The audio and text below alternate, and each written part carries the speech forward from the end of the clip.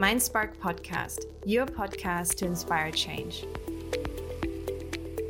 My guest today is Tash Willcocks. Tash is a well-known culture transformation and org design thought leader, helping organizations large and small to navigate change, uncertainty, and bring out the best in their people and business.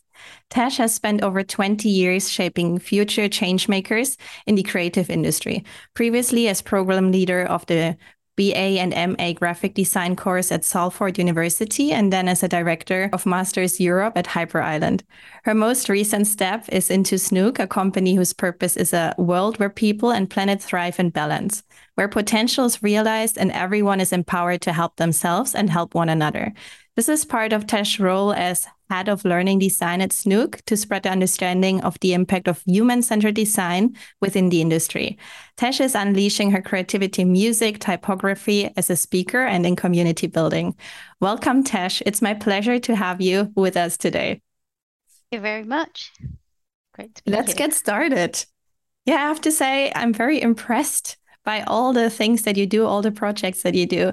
And I would like to ask you first around, how do you find balance? Can you share with us a bit how you organize and structure your life and how you manage to work on all these exciting projects?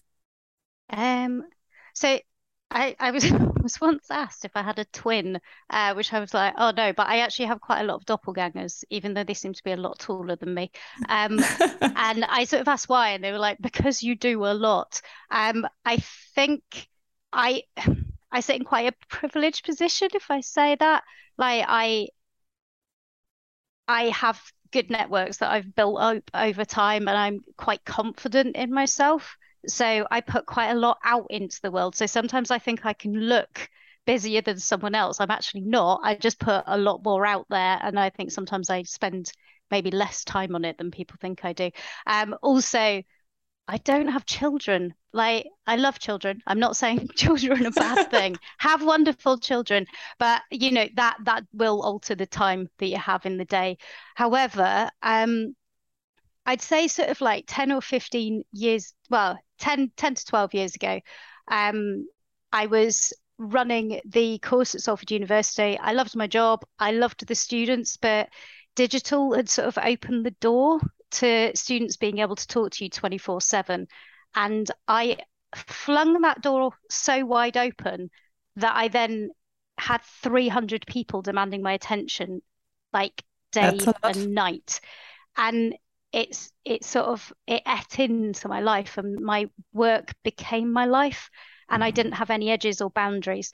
And actually my boyfriend pointed out that I used to like drawing, and he's like, why don't you? He bought a notepad and a pen and said, do you really like lettering and you don't do any of that and you like doodling? Why don't you stop for an hour in the evening and just do some drawing and don't go on the computer and don't be on the phone and blah, blah, blah, blah. And it coincided with the third years being in their final, their sort of like their final project. And they were going, I'm thinking about this, but they weren't doing. So I sort of was strode in the next day and went, okay, I am going to do a drawing a day, but I'm going to do it on paper. And if I can do that, you're going to see how much you sort of create if you do one small thing a day. So it sort of, it killed two birds with one stone. And actually, that was the start of me taking back control of my life. And I still do about 1 hour drawing every day. And I've done that for 10 years now. So once a day, wow. I sit and go and draw. And actually, because some people are like, oh, I don't have time. And I'm like, but even half an hour, just try doing it. Because if it becomes a habit, you sort of, you make space for it, because I can get up half an hour earlier, or I don't, there's things that I don't have to do. And actually, it's been really liberating. And I think that started creating structure and a little bit of mindfulness as well. And in the last, I've moved to Brighton recently, and in the last year, started exercising. No, that's been I have exercised a little bit before, but I've started going to the gym and things. And I like habits. I know if I do this for a couple of weeks, I will create that habit and I will keep doing it. And I'm very into that mentality of creating those sort of healthy habits that help me sustain. And I think that helps me structure my life a bit more. I like that. I'm also a big fan of your doodles, and now I know where all this talent and yeah, the outcome comes from the years of practice because I'm like, how is she doing that? There's so many doodles, so many beautiful visuals, just being published day after day. But yeah, I guess it's the mastery that came from all your years and hours of practice. Yeah, and I do think it's that sort of it's doing that one thing a day. The other thing, I get a lot of messages that say, I got an iPad, and remember I started on paper. I sort of did all of my drawings on paper for about 3 or 4 years, and then bought an iPad. And it was iPads are fantastic, but I learned to draw on paper, and I get a lot of messages. DM saying, I bought an iPad and I'm not as good as drawing at you. And I'm not saying I'm the best drawer in the world. I'm not the best letterer.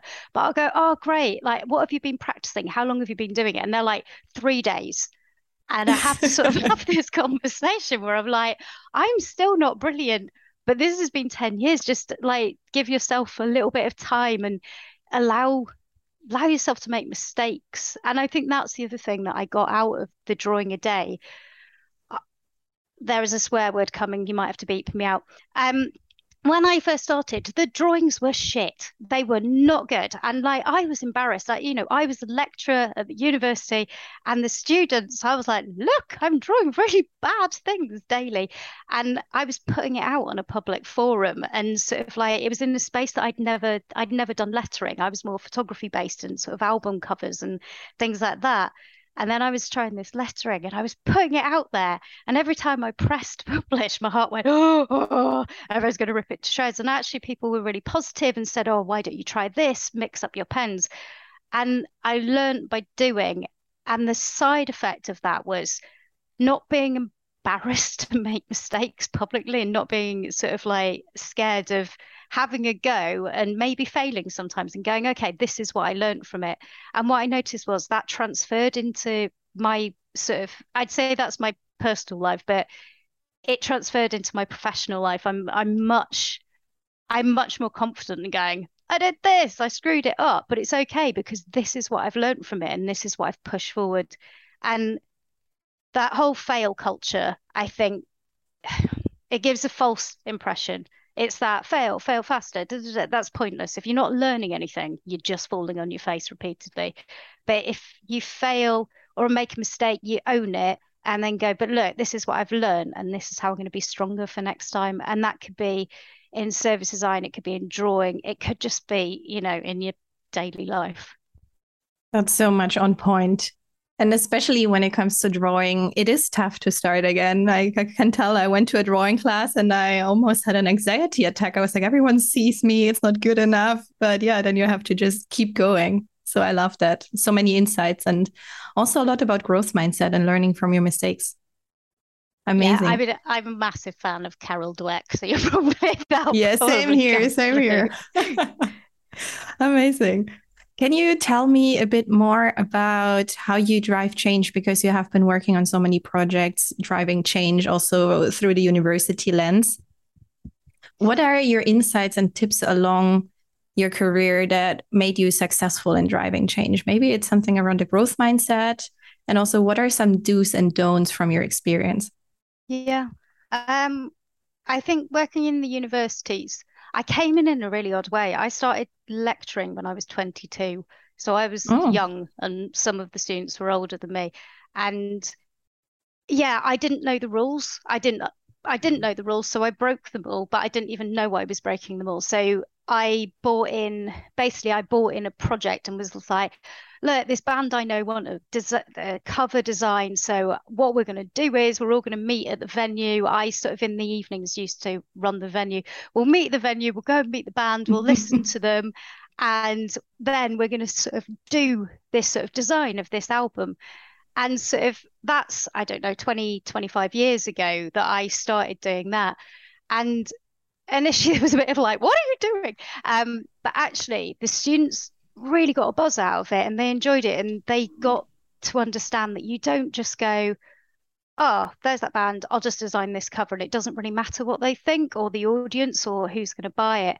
And even though I was not aware of user-centered design, human-centered design of that. I was always working with that mindset. It sort of came naturally. And the students gave really good feedback, and like that, Salford was an amazing place to work. You had people that were like happy to sort of bend the rules a little bit and try new things. And yeah, so we did that and we pushed it forward and we started doing live briefs. And that was and sort of like jump forward when I was running the course um, until I left basically, and I was sort of the head of the department. That's what we did. We would get a mix of competition briefs, live briefs, and briefs that sort of was ones that they could sort of like really play with. So it didn't have a client attached or anything, but it was all about those different learning styles. And I always experimented with that. This probably isn't the thing to say. I'm a little bit like, do it and then ask for permission afterwards. Like, have a go. It's that test and learn. Sort of try it, get feedback, try it again. The other thing is if people say no, look for the why behind the no. Like, don't just take the no. So if either ask them, so why are you coming at it from this direction, or it does, a why-shaped question, or be curious about them, be curious about what that decision's been based on. And sometimes it is a no, but other times it's like you just need to come at it from a different angle. You need to have that conversation. um I think trust, I slowly would build, people would trust me. And that comes from I would prove it. I'd go and do it. I'd prove it. I'd go, look what I did. It was a success. So it's that sort of slight risk taking, but only for Mm. yourself. Don't put others in risk. That's not your job. They can choose to come and do it with you, but don't push others into a zone that they're not ready for. So I would take personal risks and sort of go, okay, I've tried this. What do you think? It was a success. Can we do it again? This is how we'll do it. Um, yeah, it's the old show, don't tell, build trust. Um, I'm quite me in most situations. So they knew they were Authenticity, getting, yeah. yeah, I've got a really weird thing about authenticity. I think it's because people go, be authentic on Instagram. This is how to be authentic. And it's like, if you have to be told how to be authentic, are you really being Yeah, authentic? But yeah, makes sense. be your, yeah, be being you, building trust. It was like, I'm being the real me with you. I'm not putting a facade to win you over. I'm I know what I'm talking about. I've really, really looked into this. I'm sort of doing this because it is the right thing. And I'm trying to think, there was something else. There was another thing in my head. There's a triangle in my head, and I've forgotten the other thing. It's gone. Well, yeah, maybe it comes back. But I think these are great pieces of advice. And what I love specifically about your first rebellious act when you started a role, bringing them to the band, to the venue, it's understanding the why. And I think also if we apply this to the corporate environment, quite often we're working on projects someone tells us to do. I think the situation has improved. But quite often we really don't understand the why and what it is exactly and how can we achieve a great result if we don't even get the point. It's more like ticking off the boxes rather than going deep, understanding, and also getting more joy out of it, out of finding a good solution for the problem that we understood. Yeah, 100%. And I think that comes back to, and I think this is something with students, with sort of people coming in. And when I say immature, I mean immature in their professional sense, not as in Yeah, age. yeah, When you're immature in a space, and it's how do you build that confidence when somebody brings in a brief that it could be like ethically, I don't think this is right. It could be sort of unsustainable, etc. But also to question it, to go, okay, why do you think we should be doing this? And actually, sometimes the answer is, oh, actually, we shouldn't be doing this, but there might be, what should we be doing? It's a little bit like when people come and go, I want a service map, I want a service blueprint, and they don't know why they want a service blueprint. They've just heard their mate had a service blueprint and they want yeah. a map as well. It's like, I want a map, I don't know why. And it's sort of having the confidence to push back and go, actually, you don't need that. Maybe we should do X instead. So, yeah, I'm always it's hard because you can't give someone confidence. I can't just go, oh, here you are. It's something that grows. And I think, yeah, it's again, it's that learn by doing and sort of understanding it. It's sort of small and incremental and sort of gaining that. Yeah, I love it. Yeah, it's the courage to try, having the confidence, having the confidence to try, and then, yeah, step by step improve. Yeah. And it's also in organizations, how can we, and it's a bit buzzword bingo here, sorry, but sort of psychological safety. How can you place the newer sort of people in the organization remotely? And I think this is it. So at the minute, there are young people coming into this space remote, and it's okay for me. I've had quite a long career. I'm in a sort of space where I'm quite seen. But if I've come into the early career, I might have career pivoted. I'm not that seen in the organization, and that might be for a lot of reasons.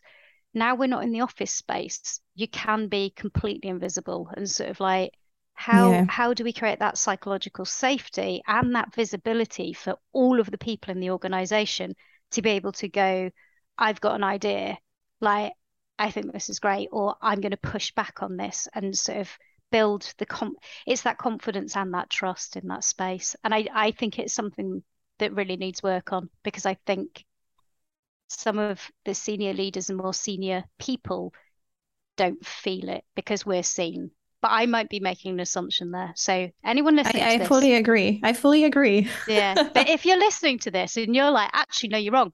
I'm young in the organization and I feel fully seen. Like, how are you doing that? And how are you sort of engaged in that way? I am going to sort of backtrack. We have associates who are incredible at Snook and they blow my mind and sort of they are very seen. So I think it is possible. But It I is. think in large organizations. Yeah, I think it depends on the culture and also the environment that you're fostering. And then, of course, everyone has to adapt to the specific culture. So there's different ways to be seen or different behaviors that are rewarded in this cultural context. Which brings me to human-centered design. I'm very curious. Could you share more about your work in this space and why it is so important?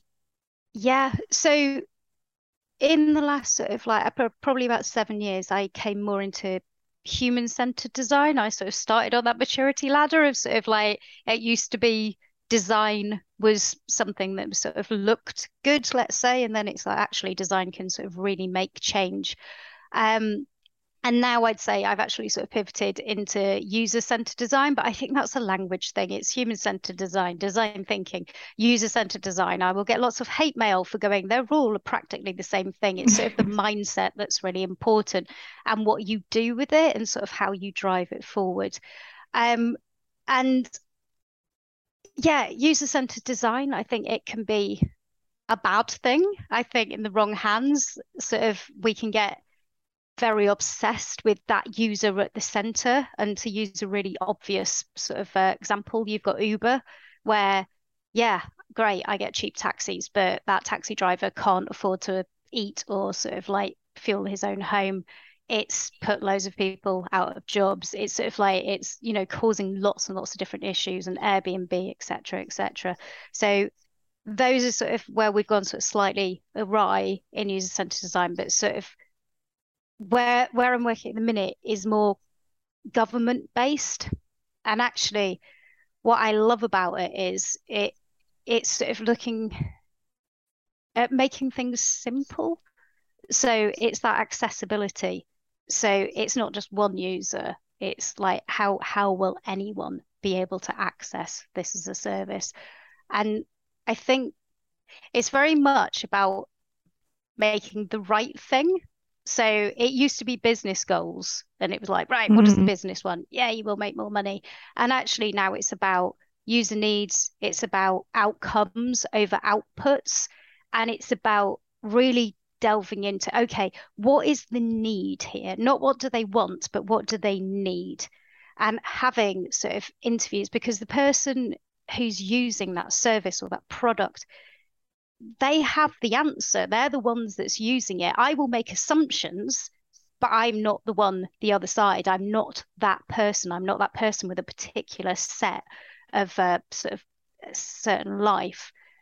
So it's about having those interviews, doing that research, participatory design, go out and do co-design, et cetera, and really get to the root of the problem. And then it goes back to that, are we answering the right problem? Should we be doing this?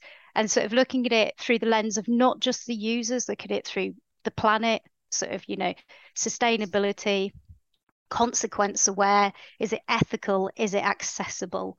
And sort of really having that lens all the way through. The whole team should always be thinking like that and pulling each other up.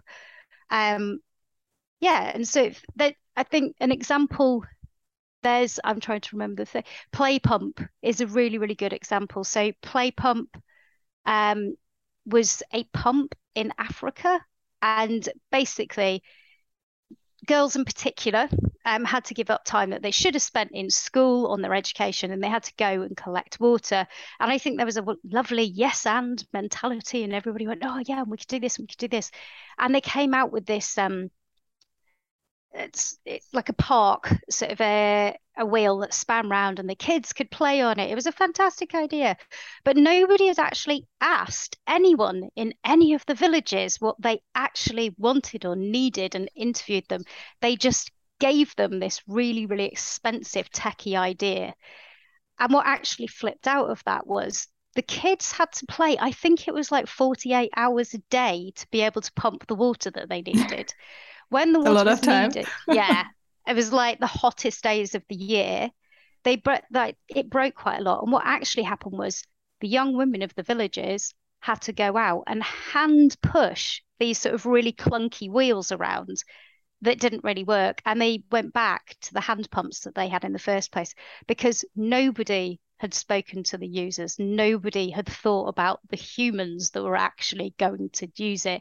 They'd got very carried away in that yes and sort of innovation mindset, which is fantastic, and have it, but do the user research first. Have that really grounded research so you know what you're doing, why you're doing it, and you're doing it for the right reasons, and sort of that you're answering those user needs. Those it actually had the opposite effect. Their outcome was to have young women happy in education or in education. The No, they were doing that even more outcome work. Yeah. there, what actually happened was they weren't in education, they were out pumping water by hand. Oh, wow. So, do I understand it correctly then that the human-centered approach means that you focus on the user, but also the full ecosystem and everyone who is affected by the new product or the innovation that you're working on? That's how I see it. You'll see sort of lots of other people that kind of just go, it's user centered, and you can sort of view it through quite a thin lens. Sarah Drummond's got a really nice, she's one of the co-founders of Snook. It's called Full Stack Service Design. And that's sort of looking at, how user-centered design, you're part of a bigger system which affects you and you affect it. And I think sometimes, me as a designer, I think the world revolves around me. It doesn't. There's policy, there's infrastructure, there's culture, there's other things that are in organizations that are in the world that rotate around. And we have to be aware of that, else we'll never actually be able to implement what we need to implement. Because if you don't talk to stakeholders, if you don't sort of understand policy, if you don't look at sort of different structures, all you're doing is designing in a silo or a bubble. And that's where sort of people go, oh, I've had this fantastic idea, and then get upset because it never goes anywhere. But that's because you've kind of designed separate from the actual bigger organization. And that, again, that's me talking about organizations, but I think it's super important to always have that, and I'll sort of say it's sustainable, ethical, consequence aware, have that lens on as well. And that should just be part of your armory. It's part of something that you should always be looking at and going, okay, is this sustainable? Is it ethical? And there's a balance. Sometimes something could be really accessible, but it's not very eco. It's not very sustainable. But actually, is the accessible thing, the right thing to do in that circumstance. So you might not be able to have it as recyclable, but that's okay because that's the only way we can make it accessible. Yeah, that's very inspiring, especially I think also all generations, but also younger generations, Gen Z, where it's more around purpose, doing the right things rather than the things that might drive the most revenue. So I think also then the approach to design and how we do things has to adapt. If we have a look at leadership, and you've been in your career, you've worked on many projects. What is your take on modern leadership, and what do you think which skills are evolving, especially for a human-centered, wider approach to realize the potential in your role, but also as a leader with your team? Um, I had to do a session on digital leadership the other day, and they were like, "What's the secret to digital leadership?" And I was like, "The secret to digital leadership is I'd say 80 or 90% is just good leadership. It's not like digital has changed it, but actually it's just good leadership." And I think there's incredible books out there that are quite old that still are very, very relevant. I communication. I think communication is one of the biggest things in leadership is like, and I probably haven't been very clear today. I've gone off on a few tangents, but clear clear communications. So we're living in a world where most people are sort of working remote, hybrid in different spaces. So you might be in the office all the time, but your colleagues might be all over the globe.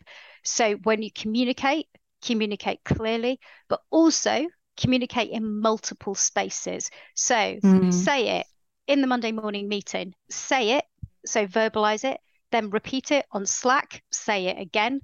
And then what I'm saying what we do at Snook at the minute, on the Friday, do a roundup letter and send it out in an email.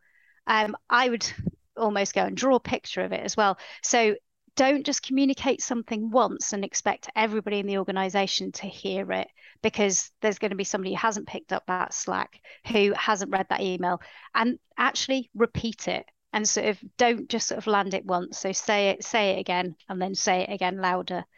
Um, don't be afraid to repeat things. I've had sort of other leaders go, "Oh, but I don't want to keep repeating myself." And it's like, but if you don't repeat yourself, there's going to be a lot of people that won't have heard it.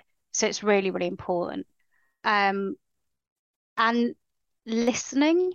So again, it's old, but active listening, really listen to what people are saying. So listen to what the team is saying. You can't be everywhere all of the time. So this comes down to that trust. It's really important to build trust in your team. Um, and delegate. You have great managers, you have other people in the organization. So allow them to listen to their teams and sort of report back. I think delegation is incredibly important. Build a trusted team.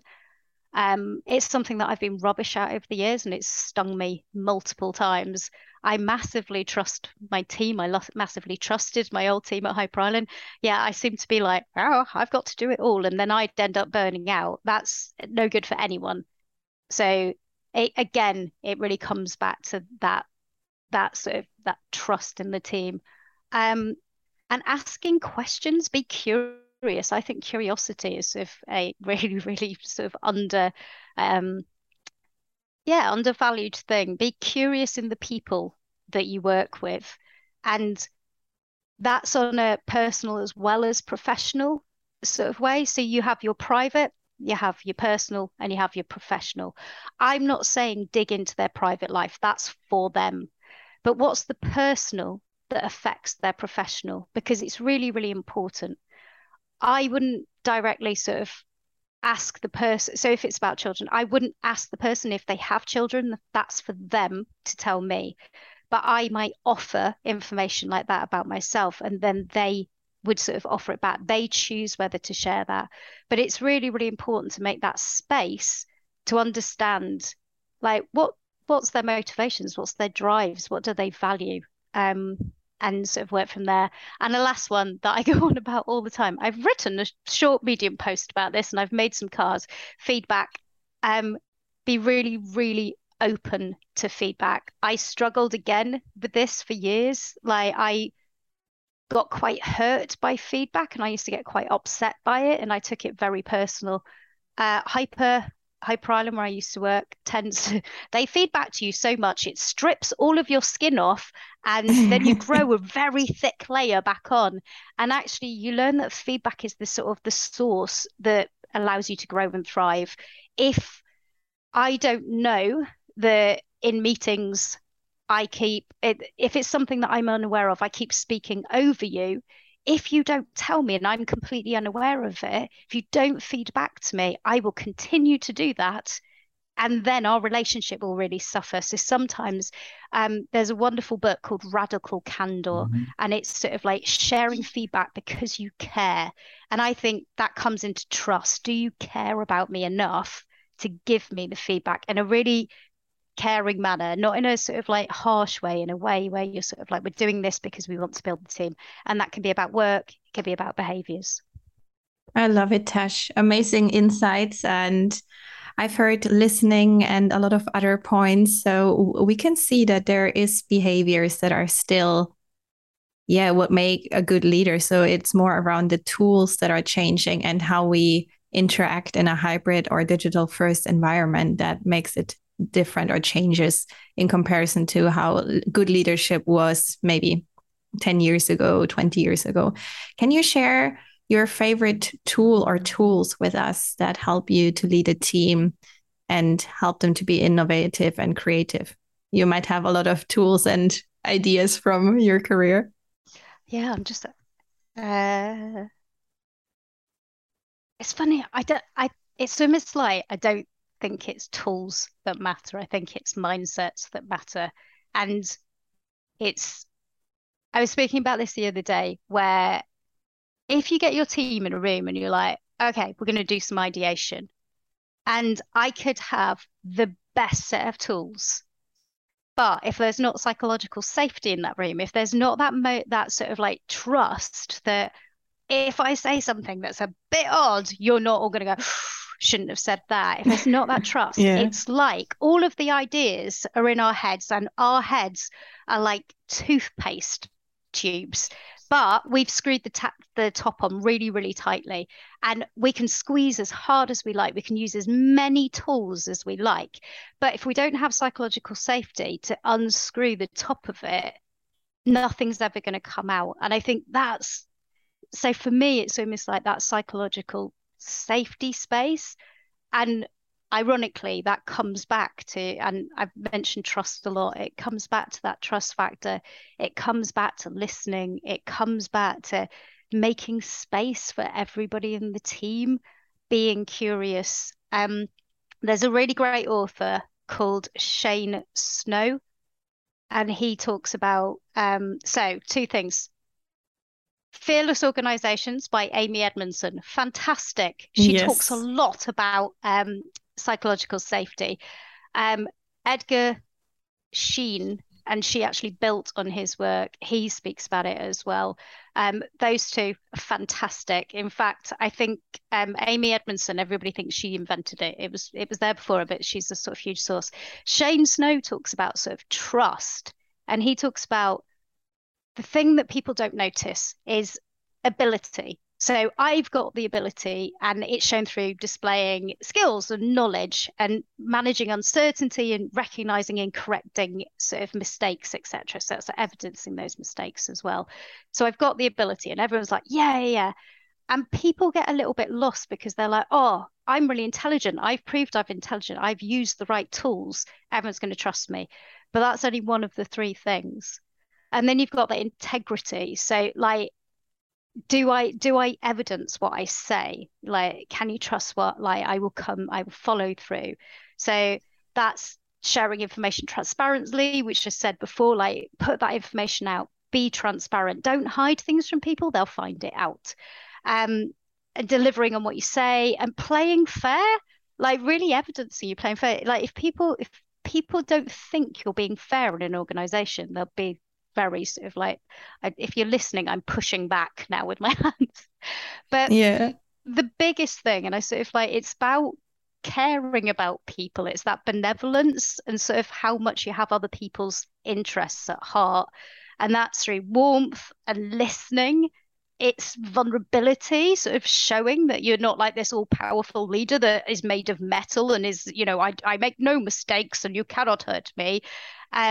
Willing to sacrifice and sort of like diverge your interests and things like that, and taking care of people and really sort of caring about that team and not taking advantage of them. And it's that let's stand on each other's shoulders. There's that this whole team goes forward. It's not just me going forward, going, brilliant, I get to do all these lovely things, but I'll stand on you and there. And if you stack them up, like ability, integrity, and benevolence, so ability on top, integrity in the middle, and benevolence at the bottom. If you lose a little bit of the ability, people will still trust you because you can prove your ability. If there's a little bit of a wobble onto integrity, you can sort of gain that back. But what Shane Snow actually goes into is it's very balanced on benevolence. Like if people feel like you don't care about them, the trust is lost. And it's super, super interesting. And he talks about like being in cafes. And when you go to the toilet in a cafe and you say to someone, can you just look after my computer? You say that to a complete stranger. It's the most precious thing other than your child, but you take the child to the toilet with you. So it's that wonderful human thing that we will trust people. But if we lose that trust, it's incredibly hard to gain it back. Ability, integrity, you can gain back. But that benevolence, that sort of like, I don't feel like you care about me, is incredibly hard to sort of like grab back. I fully agree. And I love the toothpaste comparison. I'm like, yeah. I will always have this in my head when it comes to psychological safety and team and innovation. And I love everything that you've shared. Yeah. I should have said, sorry, I totally interrupted you then. I was actively listening and then I interrupted. It was actually, I based it all on, squeezy tomato things. Yeah. I'm drawing loads of tomatoes at the minute and I should have said that. So, but it's more like a tube of toothpaste. Yeah, coming to tomatoes typography. Can you tell us a bit more about the message behind your design and what are your thoughts? And are there specific reactions that you want to provoke? Because I have the feeling you also want to drive change and maybe awareness through some of your designs and drawings. I think sometimes the drawings are a little bit what's going through my head that day, or it's what I'm reading. And they used to be a lot happier. So I don't know, I think it's reflecting the world at the moment. It used to be sort of a lot chirpier, a lot sort of like just smile and the world will smile too and things like that. And they were a little bit more cutesy. And over time, I think they haven't got darker, I'm not saying that, but they've got a lot more in depth. Some days they are super, super light. And it depends what mood I'm in and sort of like how much time. But I post when I have time, I like to sort of draw about, funny enough, you'll sort of say that about psychological safety, about trust, about teams, because I think teams are so important. And I think we spend so long as humans in work. And if you can just make your workspace a little bit better, if you can learn a few, and you asked about tools and I gave you no tools, but like feedback, it's okay. But like feedback is a tool. I think it's one of those beautiful, underrated tools that people are scared of, but actually used in the right way can be the most empowering, beautiful thing. And we don't use it in the right way. Not we, some people don't use it in the right way. And so, yeah, sometimes I will get on a trail of I will talk about feedback a lot. And it's usually because something's triggered it in my life where I'm like, why are people doing that? Or it'll be about psychological safety. Or the other day, there was a news report about, oh no, I've forgotten her name. She's an amazing actress. Anyway, she wore a sheer top and everyone, like the press gave her. The transparent top. Yeah, loads of people gave a stick about having tiny tits. And I've got tiny tits. And I'm like, wow, why are we body shaming each other still? This is ridiculous. So we're not allowed big boobs, we're not allowed small boobs. And so there was a huge rant illustration on that. So yeah, it kind of reflects what's going on in my head that day. I'd love to say there's more to it than that. That doesn't sound very deep. I'll think of a deeper No, it reason and is. get back to you.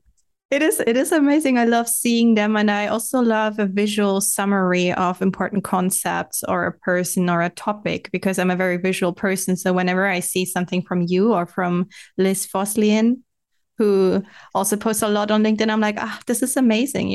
This one image gives me more food for thought than a lot of other text paragraphs that I read throughout the day.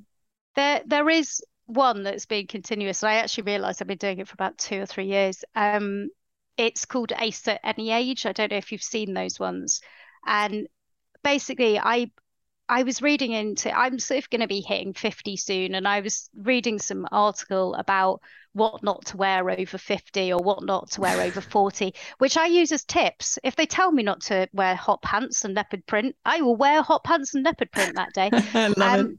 And I sort of I don't know where I went down a rabbit hole on that. And basically it was sort of saying one of the highest completed suicide rates is women over 50 because they feel like they're becoming invisible, they feel they aren't seen anymore. And it really hit me. I was like, why did I not know this? And like, will I feel this? Are my friends feeling this? And then I spoke to one of her friends who's over 50, and it's incredible. She's an absolute comet that rips through the sky. And without any prompting, she was chatting to me, and so it was like, I just feel like now the kids have left home. I just don't feel seen. I feel people talk over me. And I was like, oh, why is this happening? Like, and then, women don't get roles in certain areas and sort of blah, blah, blah, blah. Anyway, so my response to it was, I will draw uh, illustrate, so it's lettering around women who were over 50 who were just nailing it and very visible and very wonderful. And it could be an actress, it could be a singer, it could be somebody from sort of like charity sector, scientists, astronauts, etc. But it's just to go, look, these women are incredible and they're over 50 and that doesn't matter. So I never really make a massive thing about their age, but it's about why they are just glowing and thriving and just being incredible still. It's amazing and so inspiring. So I think I might have seen all of them, or at least the ones from the last year. I'm like, oh yeah, inspiring, inspiring, inspiring. So keep it up. Thank you. I have another question around design education because you're working with Jenny Theolin to create a community, inviting formal and informal teachers in the design industry to co-create and also create a safe space to share knowledge, experiences, ideas, or insights. And you told me that the aim is to improve the conditions for learning design at school. Can you speak a bit about your motivation? Is it about accessibility? And also, what's your take on a self-sustaining community? So what's the idea behind, and also how did you set it up and make sure you're not burning out, but you create something that is self-sustaining? So Jenny actually set it up, and I kind of joined her, so I won't take the credit for setting up. She sort of like spawned it and then said, "Do you want to come on board to help?" And it's the thing with design education. It's sort of like a little bit of a Morpheus blob. It's still developing into what it is. And I would say, Jenny's been on maternity leave, so it's just been me for a year. And the way we sustain it, and it's always been very much like this can't be something that takes over too much of our sort of lives because we both do quite a lot.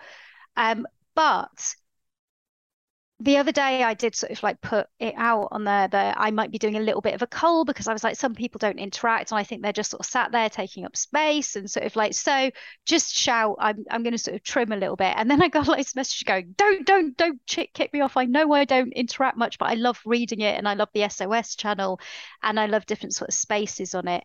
So some of the feedback early doors, we used to do a check-in on Monday and a check-out on Friday. And that's the only time we added the channel.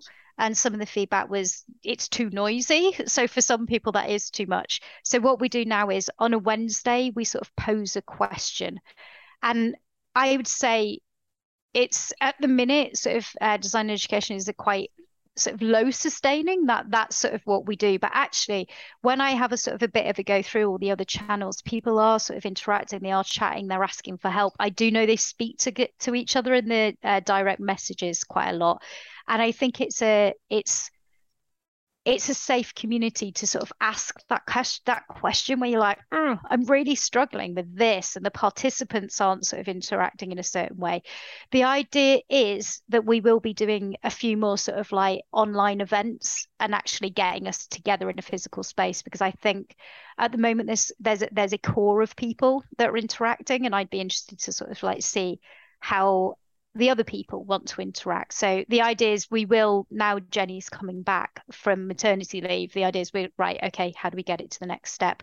But it is a beautiful space. I really value the people's input on there. They're incredibly smart. And when you ask a question, they have I've seen very honest debates on there, and I'm really proud that they have honest debates that are very, I know this sounds ridiculous, very civil. It doesn't get into Twitter arguments. It gets into yeah, but have you looked at it from this? And actually, those are the sort of things that I really, really enjoy looking. And we've got, I think, 500 to 600 people globally. So people are going to have very Oh, wow. different opinions and ways of approaching education. Yeah, and it's great to see that unfold. Amazing. So you would also say here the foundation is psychological safety, that people feel confident enough to ask their questions in the community. Yeah, and I'd say that's evolved a little bit on itself, if I'm honest. I know Jenny and I are very present, and we sort of pop up in, and we're sort of like quite honest, and we will go, oh, we did this, it didn't work, apologies. So I think we role model the way we want the Yeah. space to be. It is just a Slack channel, so I one of like they actually said this. Slack is where communities come to die, on the Slack channel that we run the community. So but and I see that, but actually sort of like it's that just keep it's that small and incremental again. It's that communication is key, and really sort of listening. And when people share stuff, we have that conversation. We don't just sort of pop it out and then disappear again. Yeah. I think the key is also what you said, being present and role modeling the behaviors that you want to see in the group and environment. Like a leader, it also depends on you which behaviors you role model. So I Yeah, love that. definitely. Amazing. Tash, I have one last question for you that you might already know. So I'm very hands-on and I love to take action. So that's why I also want to give an actionable advice to our listeners, because change comes from action. So can you share with us what's your greatest advice or learning that they can practice straight away, or a practice, your secret sauce that would help change agents and leaders become a better version of themselves and or increase their impact? Um, it's a little bit repetitive, but be curious about people. Go and ask people questions. Like asking questions evidences that you've listened to someone. So asking a really interesting question really shows that I have really engaged with what you said, because I've asked this to draw it forward. And then you drill down further. You're not just getting the surface. So it's understanding. I think you see things that are huge, and these huge changes. Sometimes they've taken 7 to 10 years, and people don't mention that. And they don't mention that small incremental. So really celebrate the small wins. Um, Talk to people. Like, don't be afraid to go, I'm finding this hard. Um, and it's small. That again, it's that small and incremental, and just keep chipping away at it. And that doesn't sound very inspirational, but It going does back to the sound very drawing, inspirational. but so Powerful message. yeah, go back to what I was saying about the drawings. I did one drawing a day, and I've got 10 years worth, and it's like thousands of drawings now. So it's that sort of mindset. Those celebrate those small wins, because it's going to be a long journey sometimes. Ah, you have inspired me to start a new hobby now, something that scares me at the moment. Tash, do you have one last sentence or wrap up to share with us? Yeah, so it's going back to sort of like small and incremental. So celebrate the small things, And small things mount up to sort of like make something quite big. So I've done one drawing a day for 10 years. I now have thousands. And there's I am going to apologize if you haven't watched Game of Thrones. There's an ice wall in Game of Thrones, and basically, I like to sort of talk about it that you walk up with a tiny, tiny pickaxe, and you sort of chip away at that ice wall, and you feel like you're not making a difference. And sort of like there's at points you need to sort of step away, put the pickaxe back, and then somebody else has to take over. But the fact is, you are making a difference. You are going to be one of the people that cracks that ice wall. And it's understanding that I think sometimes people go, oh, change management, change. They think it's going to be a huge change that changes the world. But actually, it's those small changes that are the really, really important one. They change, like they make huge, huge differences. And it's my friend Emma Parnell. Emma Parnell was working at the NHS, and she's written an amazing blog post about this. And she worked on the screening, and basically she was designing the sign up to go and get vaccinations. I've said that really badly, but it was the sign up to get vaccinations. And what she realized was that when you clicked on, it said male or female. And there was only two options in gender. And she'd worked with the trans community, and was sort of like, actually, she'd heard that a lot of people were not even going any further than that. They were sort of like so upset, sort of like triggered by just that question, that they were like, actually, I'm not going to go on it. And it wasn't an easy thing to do. Emma really, really looked into it, and actually it wasn't completely changed, but she really, really took it as her sort of thing to drill into, and actually got it changed. And she talks about it beautifully in a blog post that is called Let's Talk About Sex by Emma Parnell. Do read it. But that seems really small. That seems really small. But the difference it made in some people's lives was huge. They went and got vaccinated.